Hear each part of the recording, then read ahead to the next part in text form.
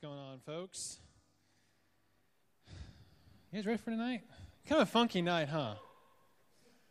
It's kind of been a funny start to the night, and we have a couple of visitors here from Colorado, and so they're friends of Stephanie. Most of you guys know Stephanie, and I always like it when we get visitors, especially people who are cool people. It stinks when people are not cool. No, I'm just kidding. But these guys are cool, and Mike, I want Mike to come up here real quick.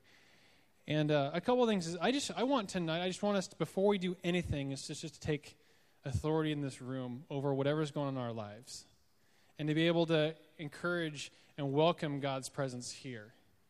And before we do anything else, before we jump into anything, I want us to be able to quiet our hearts and to be able to be in His presence and see what God would do. And so, Mike is our esteemed guest he's from Colorado, right? And he's going to lead us, so thank you.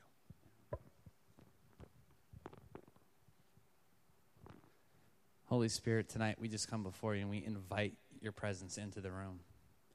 God, we know that you said in your word, we stand in confidence on your word, that you said where two or more are gathered, there you are in our midst.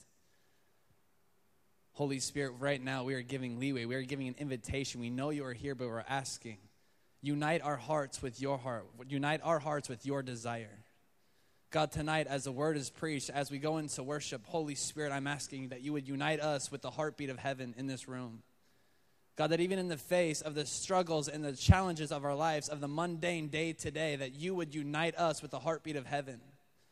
God, that we would be a people who live in this worshipful attitude towards you all the days of our life, that we could say, I will bless the Lord at all times. In the face of my problems, in the face of pain, in the face of struggles, I will always be blessing God because I have a revelation of the beauty of the man Jesus Christ.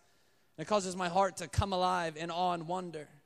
God, I ask for fascination to strike our hearts with who you are.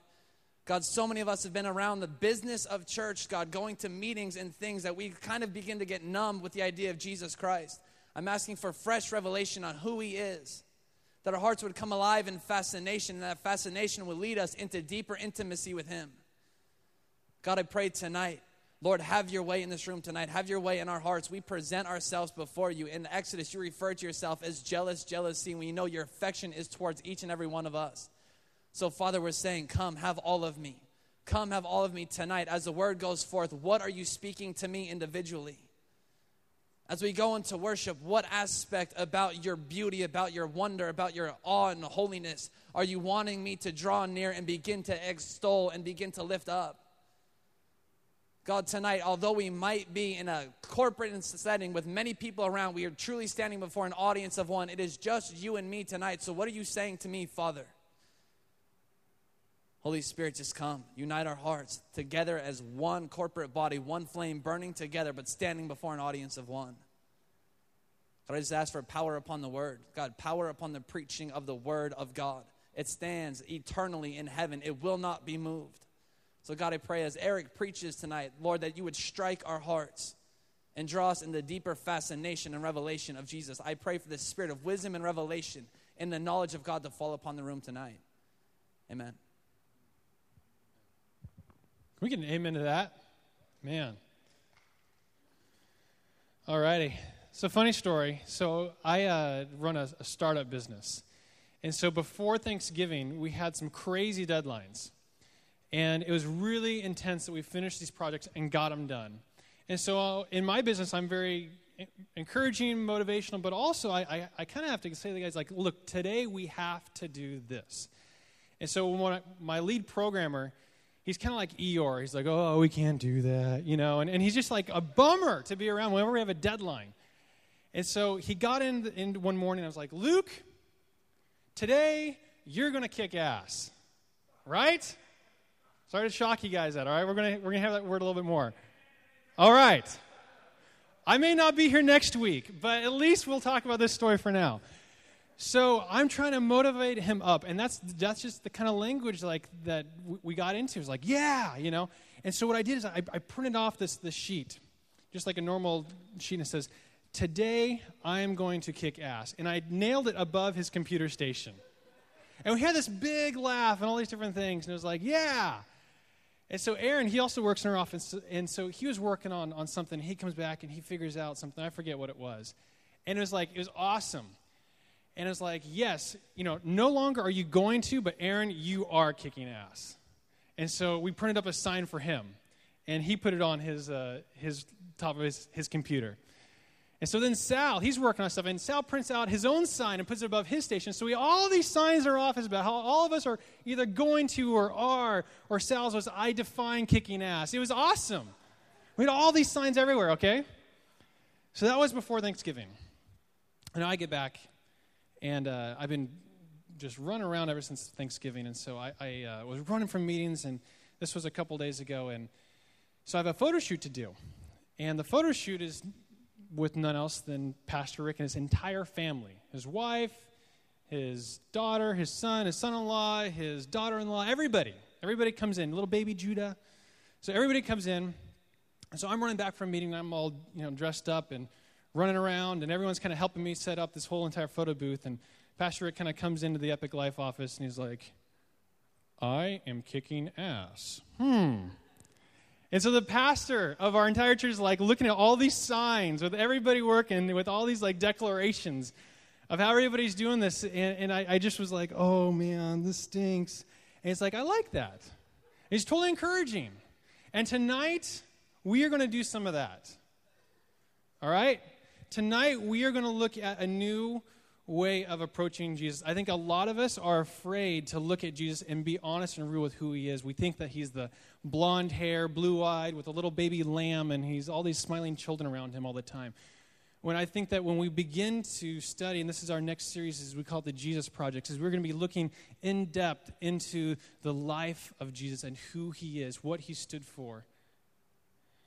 And what's awesome is that tonight, we as a group are going to kick ass. We are going to approach the scriptures, and we're going to look at our lives as what we're going to do, because we're going to redefine who Jesus is with us. And it's going to transform us. And so tonight's going to be the first night. Tonight is all about Jesus is the voyager. Jesus is the voyager. Later we'll do other things, but tonight we're just going to focus around on this. And if you have a Bible, we have a couple on the table if you want, open up to Luke chapter 5. As you get there, let's talk about what a voyager is. A voyager is another way you can say it, is a pioneer, an adventurer, a guide, a navigator, a renegade, a trailblazer, an explorer, a leader. That is a voyager. When you think of those words, this is what we're going to set the context of for who Jesus is. If we think about it, Jesus' ministry was only 3.5 years. And he worked with 12 people, and they completely changed the world. 12 people, 3.5 years, and revolutionized our entire existence. Our entire world was hinging on the leadership of one person. The plan that he set forward in 12 people's lives transformed this world as we know it in all of our lives. That is the voyager. That is what we're looking at tonight. How on earth do you go from an ordinary man who invests his life into 12 people, and those 12 people influence 1 billion people? Luke chapter 5, verse 1. One day as Jesus was preaching on the shore of the Sea of Galilee, great crowds pressed in on him to listen to the word of God. He noticed 2 empty boats at the water's edge, for the fishermen had left them and were washing their nets. Stepping into one of the boats, Jesus asked Simon, its owner, to push it out into the water. So he sat in the boat and taught the crowds from there. When he had finished speaking, he said to Simon, "Now go out where it is deeper and let down your nets to catch some fish." "Master," Simon replied, "we worked hard all night and didn't catch a thing. But if you say so, I'll let the nets down again." And this time their nets were so full of fish, they began to tear. A shout for help brought their partners in the other boat, and soon both boats were filled with fish, and they were on the verge of sinking. When Simon Peter realized what had happened, he fell to his knees before Jesus and said, "Oh Lord, please leave me. I'm too much of a sinner to be around you." For he was awestruck by the number of fish they had caught, as were the others with him. His partners, James and John, the sons of Zebedee, were also amazed. Jesus replied to Simon, "Don't be afraid. From now on, you'll be fishing for people." And as soon as they landed, they left everything and followed Jesus. Skip over to verse 27. Later, as Jesus left the town, he saw a tax collector named Levi sitting at his tax collector's booth. "Follow me and be my disciple," Jesus said to him. So Levi got up, left everything, and followed him. Later, Levi held a banquet in his home with Jesus as the guest of honor. Many of Levi's fellow tax collectors and other guests also ate with them. But the Pharisees and their teachers of religious law complained bitterly to Jesus' disciples. "Why do you eat and drink with such scum?" Jesus answered them, "Healthy people don't need a doctor. Sick people do. I have come to call not those who think they are righteous, but those who know they are sinners and need to repent." So this is Jesus. This is the first call of the disciples. When we talk about 12 people changing the entire world, think about it. Jesus' 3.5-year journey completely revolutionized our world. We even judge our entire time and calendar of the entire world based around this man's life. All of history is defined by his voyager journey with these men, and it starts right here. If you recall the verse, John 14, 12 through 14 says, Jesus reciting back to the disciples that you will do greater things than I will do. That you will do greater things than these.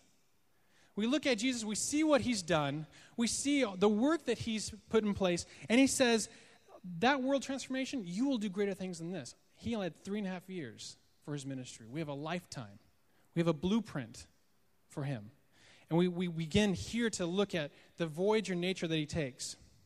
The very first point is Jesus' voyage starts with losers, outcasts, sinners, still living in sin.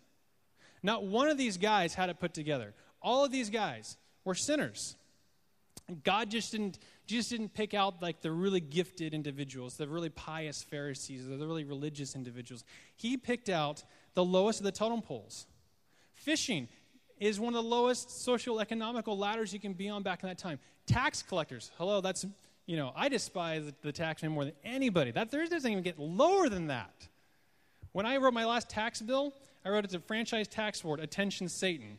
And I was like, man, I probably shouldn't do that. So I scratched it out and I sent it. But I think that you look at the few guys that he first called, and they were all the lowest on the rung. These guys didn't have it all together. These guys were the lowest of the low. They were all losers, outcasts, sinners, still living in sin. And what Jesus first did is he called them to repentance. They were first called by Jesus, and second, they were led to repentance. That's the first step of the revolution. What's interesting to note here is that these first 12 that Jesus picked, they are the least likely individuals in the world to succeed. It's important we recognize that. They're the least likely people to transform the world. Anybody watch The Biggest Loser TV show? Some? Why do we like that? We like it because we look at the human potential for someone to lose 200 pounds and become a new person. We like the underdog story. We like the human potential. And so that's the second thing, is that Jesus as a voyager was a visionary. And he saw two things. He saw, one, the potential for people, and two, the path for them. This is like The Biggest Loser Bible style, is what the disciples here. Is he saw their potential. And when he saw the potential, he cast a vision to match that potential for them. He spoke it into existence for them. Turn your Bible to Matthew chapter 16. We'll take a look at this.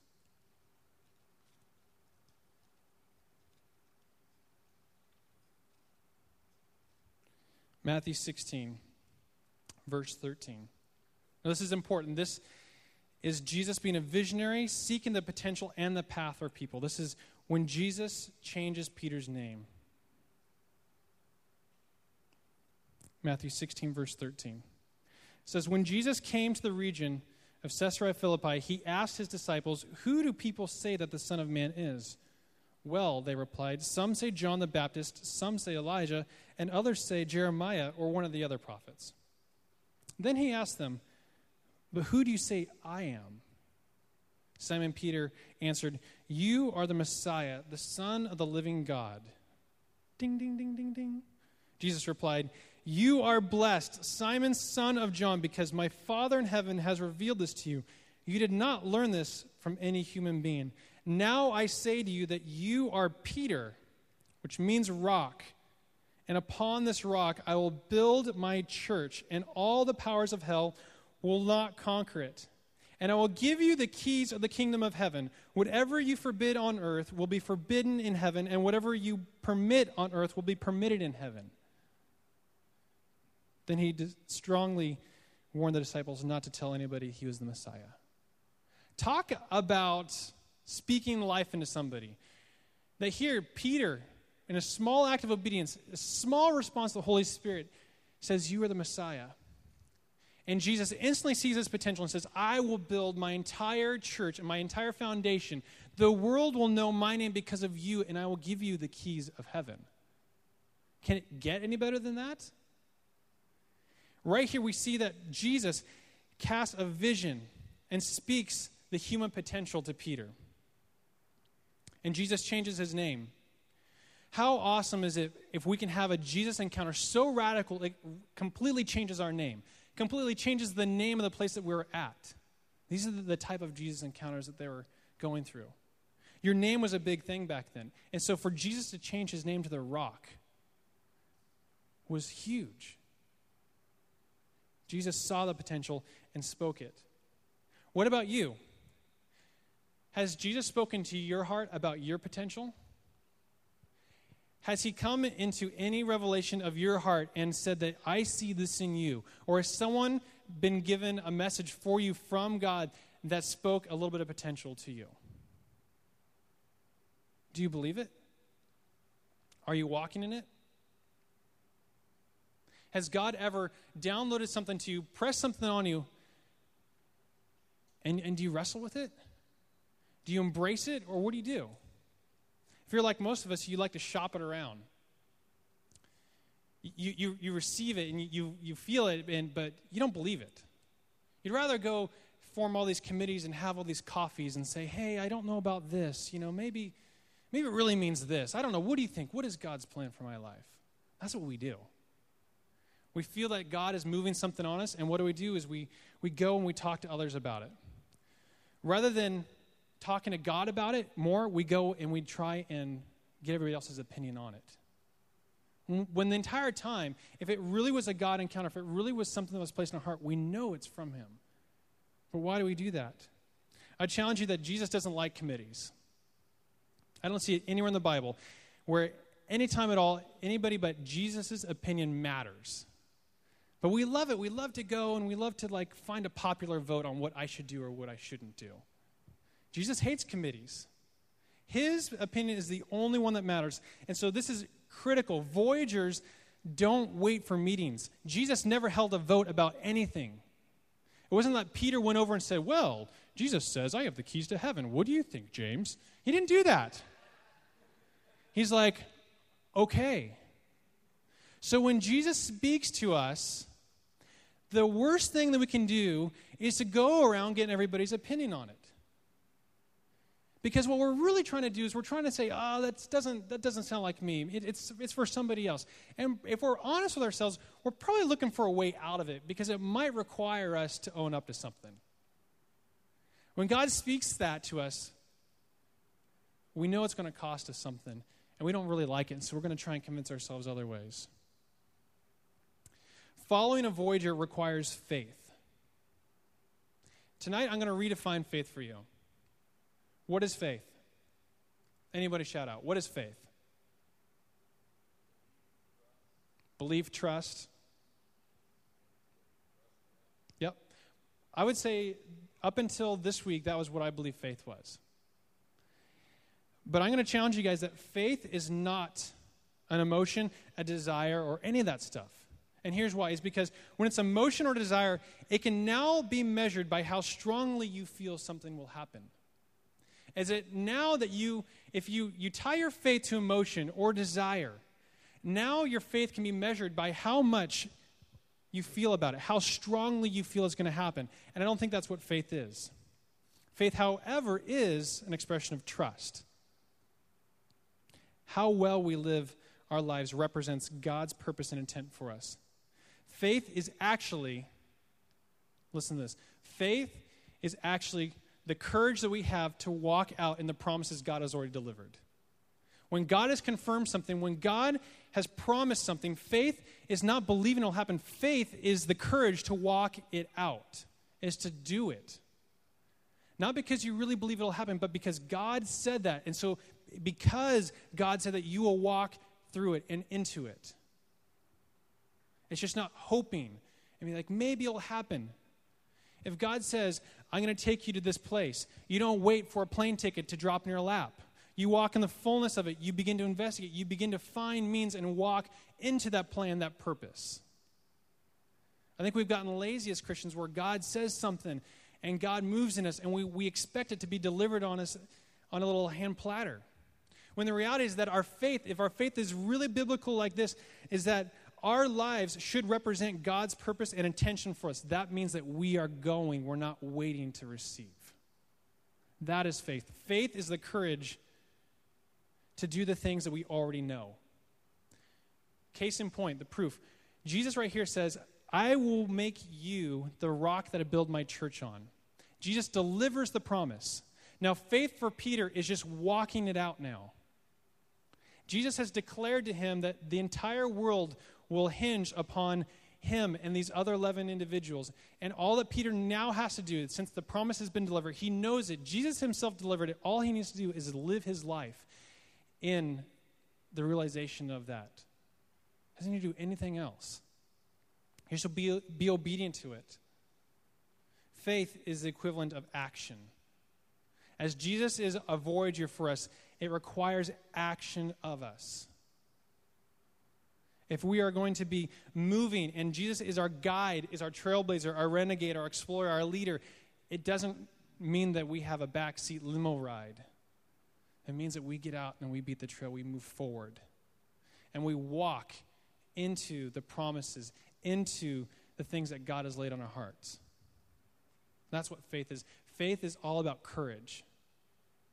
It's not a desire, it's not just a hope, it's not a will. It's about actually moving your butt and walking in it. Because if God has said that he's going to do that, if God has pressed something small on you, then to not do it is to not walk in faith. What is something in your life right now that you've been thinking about? Man, I should really do this. There's something that's been bugging me, and I feel like maybe I should do it, but I haven't either been able to, or I just have been delaying it, or I've been ignoring it. It can be anything. Small. What is something small that you feel that you've been needing to do? Jesus, as a voyager, as a leader, a renegade, a trailblazer, explorer, leader for us. He is speaking potential. He's speaking a pathway. His job is to lead us. That requires faith. And faith is not the desire to do something and do nothing else. Faith is the courage to actually walk it out too. So, voyagers demand action. They demand that you follow them. To have a voyager requires, to have a leader also means that someone's following you. Jesus can't be a voyager of individuals who don't follow him, who don't actually move and follow his leading and direction. And so the next thing here is that the action for our faith is to follow. So are we following Jesus? Are we following those things that he is laying before us? Has he laid something on us and we are sitting marinating on it but stuck? The disciples were terrified out of their minds. In these scenes, when Jesus encounters them, when he encounters Levi and Peter and all these other ones, we don't see these big, strong, confident individuals. We see terrified, weak men. You know how I can prove it? Have you ever been lost? Anybody ever been lost? Yeah, everyone's been lost. Come on. When you're lost and you are truly afraid, any stranger can tell you anything, and you'll do exactly what they say. Oh, gas is that way. Oh, I'm going that way. You completely throw out all logic. When you are scared and there's somebody else, you will do whatever they say. In a time of crisis, when you're scared and you're lost, you will do that. We look at this, and the text actually says that the disciples left their nets in the water. They would leave job sites. They would leave family members. They would drop everything. You do not do that unless you are totally confident and totally happy and content in where you are. These men were terrified because life wasn't adding up for them. They couldn't make anything better. Did you know out in the entire Bible, you can test me this, you can look in the entire Bible, not one place do you ever find any disciple catching one fish unless Jesus was there. Ew. They might have never caught a single fish besides when Jesus was there ever. There's no indication that they've ever caught a single fish without Jesus. They could have been the worst fishermen ever. Probably so. But they were terrified. They were in dire straits. And so in a moment of opportunity, they find someone that will lead them and they jump onto it. Have you ever done that? Have you ever experienced that? I went to college in Santa Barbara, and we had a bunch of our leadership actually down in Santa Barbara recently, and they're out in this place called Carpinteria, and Carpinteria is amazing surf. And so I spent probably 5 days a week of my college career out there surfing. And I'll never forget, it was my birthday.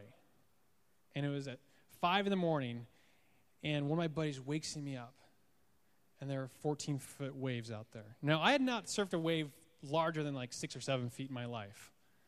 But it's like, you kind of get excited, and it's like, all right, and it's like, it's my birthday, so they wanted to celebrate this with me. So I have like 4 guys who want to go celebrate my birthday in 14-foot swells. It's like, all right, I'm in, And you can't be a coward about it. You're like, yeah, let's do this. And you're like, oh my gosh, And so we loaded up, and so we went out at the break of dawn, and we get out to the water.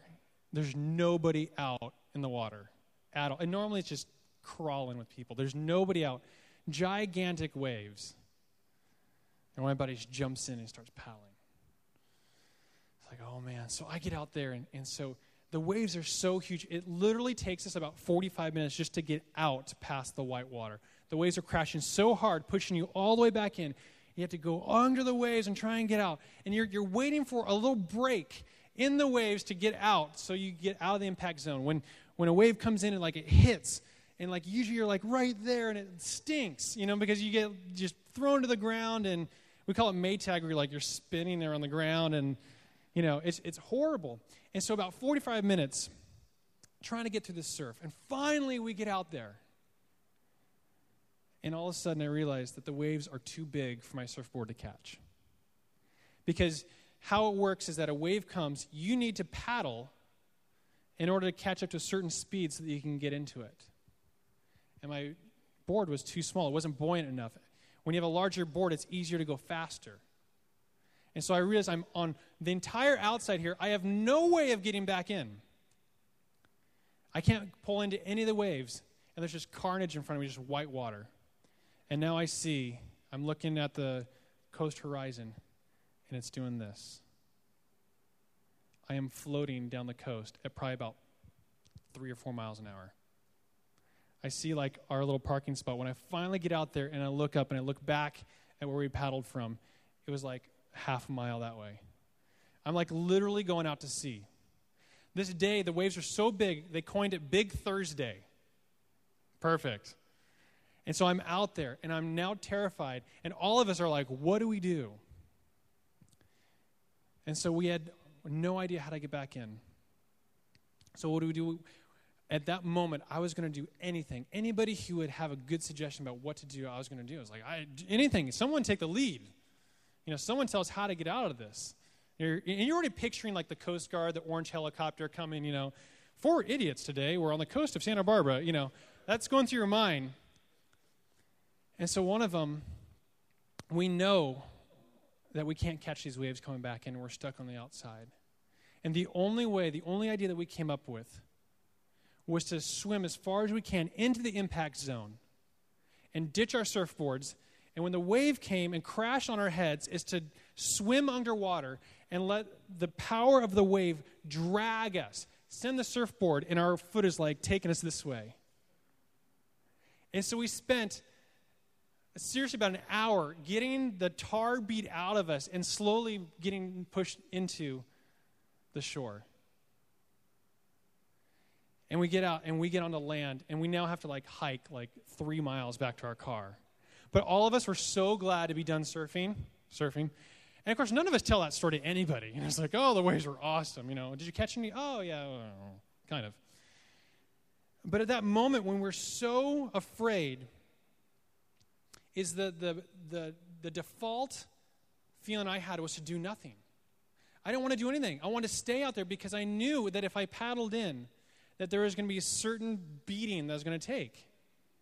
And so the safest and easiest thing, I knew I needed to get back to shore. I was going out to sea and going down the coast. I knew I needed to get back in. I knew I just needed to get in somewhere and make it. But my default was to do nothing. I think that's really important for us to look at, that a lot of us, that God is laying something on us as a voyager. He's calling us into an expectation, calling us into a purpose, and we are so scared to do anything. We're so afraid to paddle into the impact zone that will take us back to safety. I think what's interesting is that all of these disciples, all these cowards, had no guaranteed outcome. They had no guaranteed expectation of what would happen if they followed Jesus. And as we look at all these individuals, we look at men who are stuck in neutral. We look at guys who are terrified out of their mind, and the thing that they can do, the only thing they can do is just stay in place and not do anything that would get them out of their environment. I think we're paralyzed by fear. And maybe a lot of the fear that we have is for the unknown. And perhaps maybe our fear is that we'll do something wrong. That for us, doing something and having to be wrong is a far greater consequence than doing nothing at all. When I think in reality that God would honor us if we make an attempt, if we swing for the fences, and even if it fails, that God would honor that and move that. I talk to people and they're so afraid of doing something outside the will of God. Is that you? Do you think that you can somehow jeopardize God's sovereignty for your life by the decisions you make? Maybe some of them. There's self-destructive things that you can do, but it never trumps God's sovereignty. I see people who are just so afraid to do anything because what if that messes up God's plan? What if it's not it? Let me ask you something. Do you believe that Hitler or Stalin were capable of thwarting God? Do you believe the most evil men in the entire world were capable of messing with God's sovereignty? Of course not. We don't like to think about that. It's like, no, God is sovereign. And this is a quote from Erwin McManus. I love this. It says, if men and women who gave their lives for a purpose counter to the will of God could not alter God's purpose in history, then how could someone who longs to do God's will and chooses to do something in line with God's character mess it up? Why would we think that when you have all these evil people who live and exist to do evil, and they can't do anything to thwart God's sovereignty, that those of us who desire to do something for God, who desire to be in God's will, that somehow we'll mess it up? Why is that? You must think very little of God's sovereignty if you believe that your ambition to do good will mess up God's sovereignty. I think a lot of us, we put so much emphasis on avoiding evil that we become virtually blind to the endless opportunities to do good around us. We're so focused on avoiding these things that we never do anything really good. We never take the leap. And God as a voyager is beckoning us to do something. It requires action, requires followers for a leader. Jesus is our voyager. I think it's ironic that we all kind of like the ideas of miracles. We all like the ideas of breakthrough and all these cool Christian words, but we spend our entire lives avoiding the context in which those things take place. You notice that? You'd rather you say I want this or I want that, but you'll spend your life avoiding the places and the ways in which that would take place. no matter what issue it is. If you want something, if you feel convicted to move something in you, to change something about you, and you want a God encounter, you'll do everything in your power to never fully confront it. You'll never give it the full chance. I find that ironic. I don't want to be a group. I don't want us to be a community that shies away from what God could do with us because it would get us uncomfortable. We need to stop running from the context in which that happens. Faith is the courage to do what has already been spoken. Also, I think that we need to give Jesus more credit for the small things. We need to stop minimizing the significant things that happen in our lives and just kind of put it off. We need to take notice of the small things that happen because God is in the details. God's in the whispers. God doesn't come down and do these radical earth-shaking just declarations and writes it in the clouds. I mean, God is much more concerned about intimacy with us than that. We might have a video clip here. Dwayne, I don't know if we have a clip that we can show. But I have an interesting video clip here, and I was searching all week for it, and I finally found it, and it's on a little YouTube clip here. But this is us ignoring God's whispering details for us. We're so anxious for God to say something, but yet we avoid it, and yet we refuse to acknowledge it. Do we have the clip? Maybe? All right. Go ahead and play it. If there's anything wrong with my feelings for Dolores, just give me a sign. No.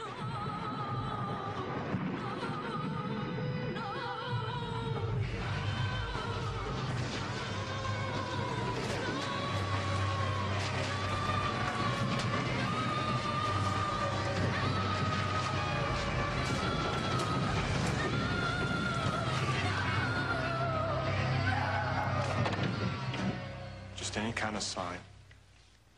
I'll keep on the lookout for it. All right.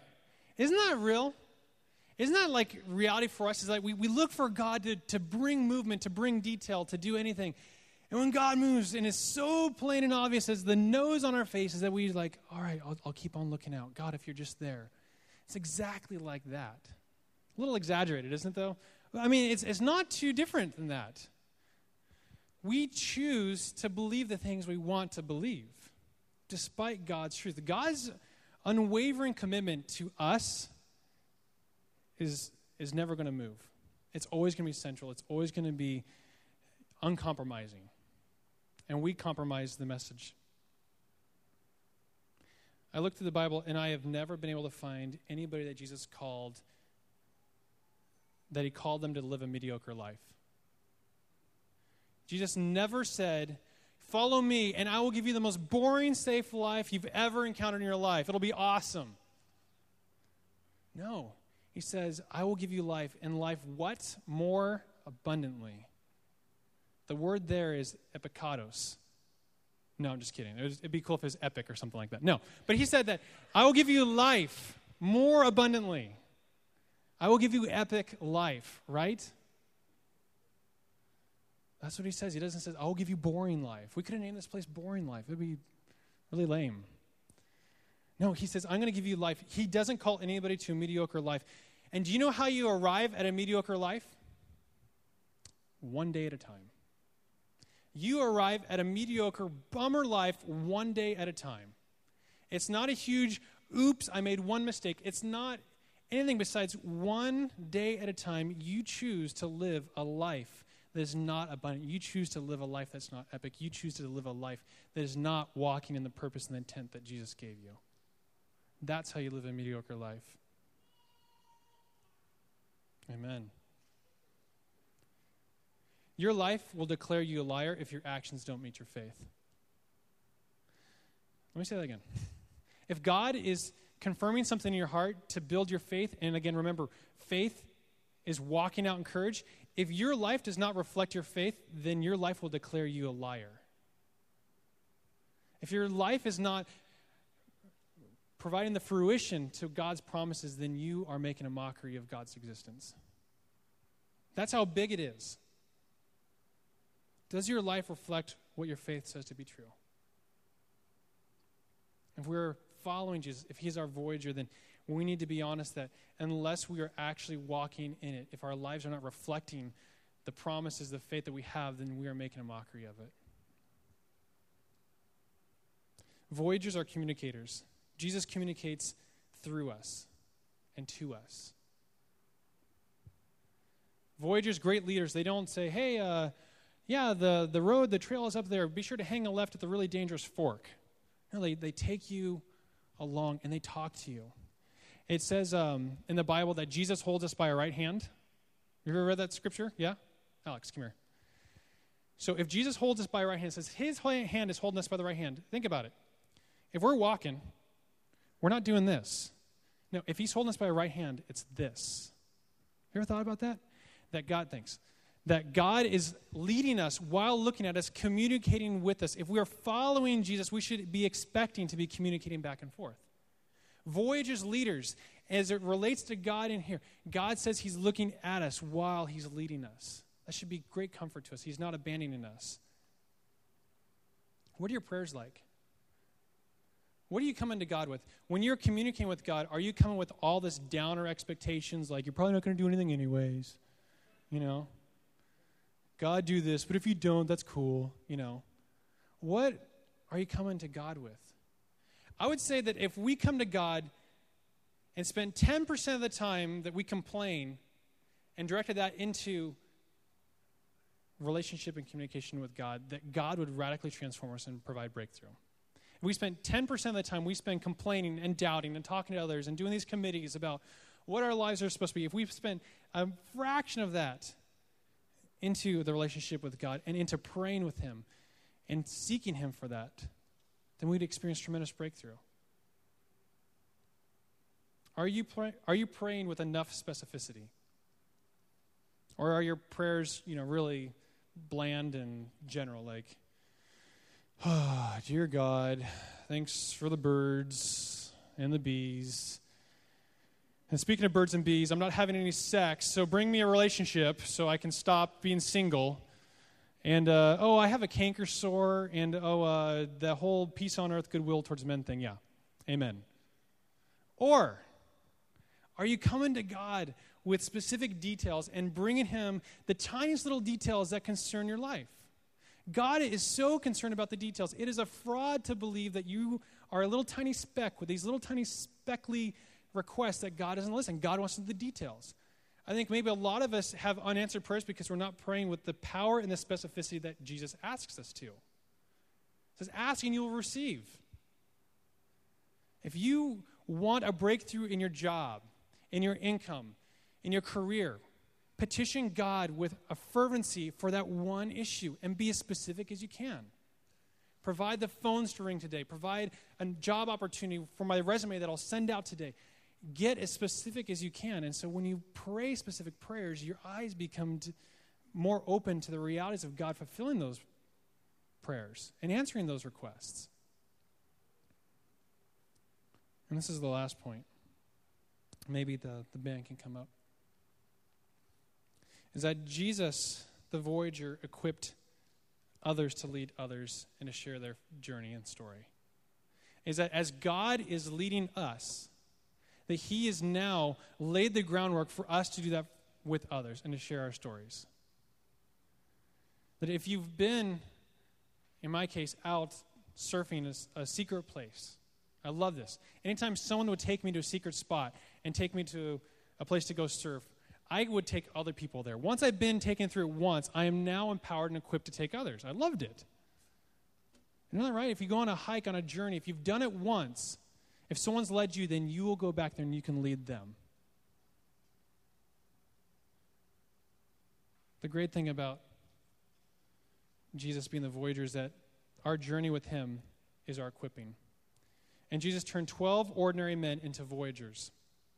We talked about these cowardly men who did nothing before Jesus, had every reason to run, had every reason to say no and put their head in the sands, and they ended up dying for their faith. Andrew was hanged on a cross in an X shape. Bartholomew was filleted alive with knives and beheaded.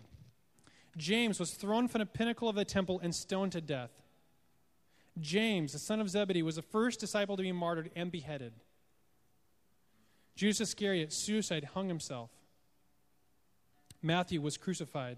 Peter was crucified upside down. Philip was hanged on a pillar. Simon the zealot was crucified. Thaddeus was shot to death with arrows. Thomas was run through the body with a lance.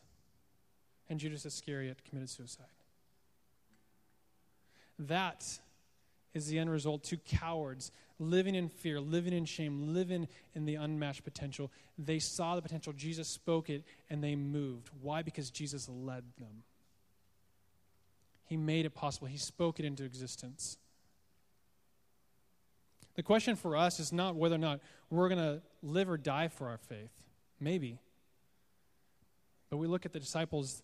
They laid a groundwork where following Jesus did require their lives. So the question for us is not whether we live or die. The question is, will we live with courage to follow Jesus where he goes? That's the question. Will we live our faith with the courage to do the things that Jesus is saying and to lead others? Are we going to follow that example? Are we going to embrace that? I would say the greatest tragedy is not the sins that we commit, but it's the failure to live the life that we're supposed to. When I get to heaven, I don't want to be there, and I don't want to look back on what could have been of my life. I don't want to go back, and I don't want to look back on 28 years of my life and see that I missed a huge potential. I would rather be wrong 1,000,000 times than to miss one opportunity that God places. The greatest failure that we can expect is not any sin, any wrongdoing. It's the failed potential that God sees in us, that it promises us, that we don't walk in it. That we don't walk in the promises that God has ordained over our lives and become that person. If God has ordained it, if God has spoken, if God has confirmed it, then there's nothing that can separate us from that except for ourselves. So what now? As God is our voyager, I think that God is in the details. We each wrote down a few things on this blue sheet of paper. Maybe we start with those things. Is God in the details of that thing that you wrote down? Is God somehow intertwined? Is there some reconciliation with the relationship? Is there something that you wrote down that has significance eternally with you? That's small, that you just haven't gotten to it, they haven't been around to it. The smallest steps of obedience unlock the gateways to eternity.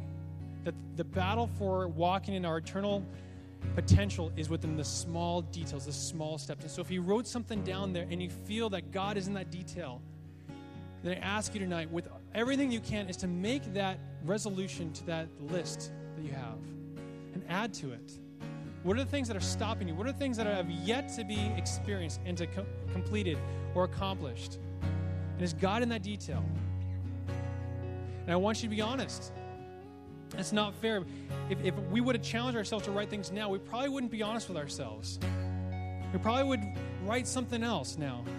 But I want us to take a look at what we wrote and say, is there truth? Is there conviction in what we put down? Is God calling me to that? And the last part, if you remember Jesus' first encounter with Peter on the boat, takes him and says, go out deeper. And what does Peter say? He says, I've been fishing here all night. I've been fishing here for weeks. I haven't caught a single thing. And Jesus says, cast your net one more time here. And Peter says, all right. And the nets were tearing because they're so full of fish. Do we have our life? Is our life right now returning empty nets?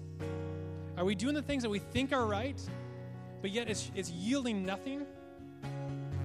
I love it because when Jesus enters the picture, all of a sudden it becomes more than you can handle, more than you can experience. Bring a second boat. Almost 2 boats were sinking. There was so much fish. There was so much harvest. If we aren't experiencing a harvest in our life, then maybe we need to have more Jesus in it. Because where Jesus comes, that's where all the harvest is. That's where all the fish are. So I want us to have open hearts to see what God would do for that. Can we stand?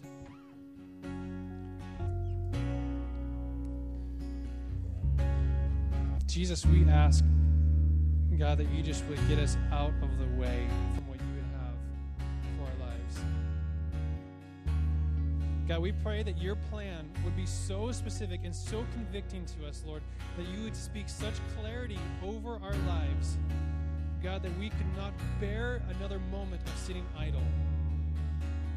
God, that we could not bear another minute without running to that. And so I pray, God, that as our voyager, Lord, that you are blazing a path. You've given us your roadmap, the Bible, your word. God, I pray that we would take hold of the promises. And God, we would turn our faith from just expecting and hoping and anticipating things to happen to making it happen. God, the only difference between our potential and our circumstances is ourselves. God, I pray that you would renew this room, renew our lives with new promises, with new passions, with new desires, and with such clarity, God, that we've never experienced before. And would you move in us, Lord? Would you help us to get out of our seat and be fearless in that? May any self-deprecating thoughts or any doubt or any anxiousness or stress or any anxiety surrounding those things, God, just move out of the way.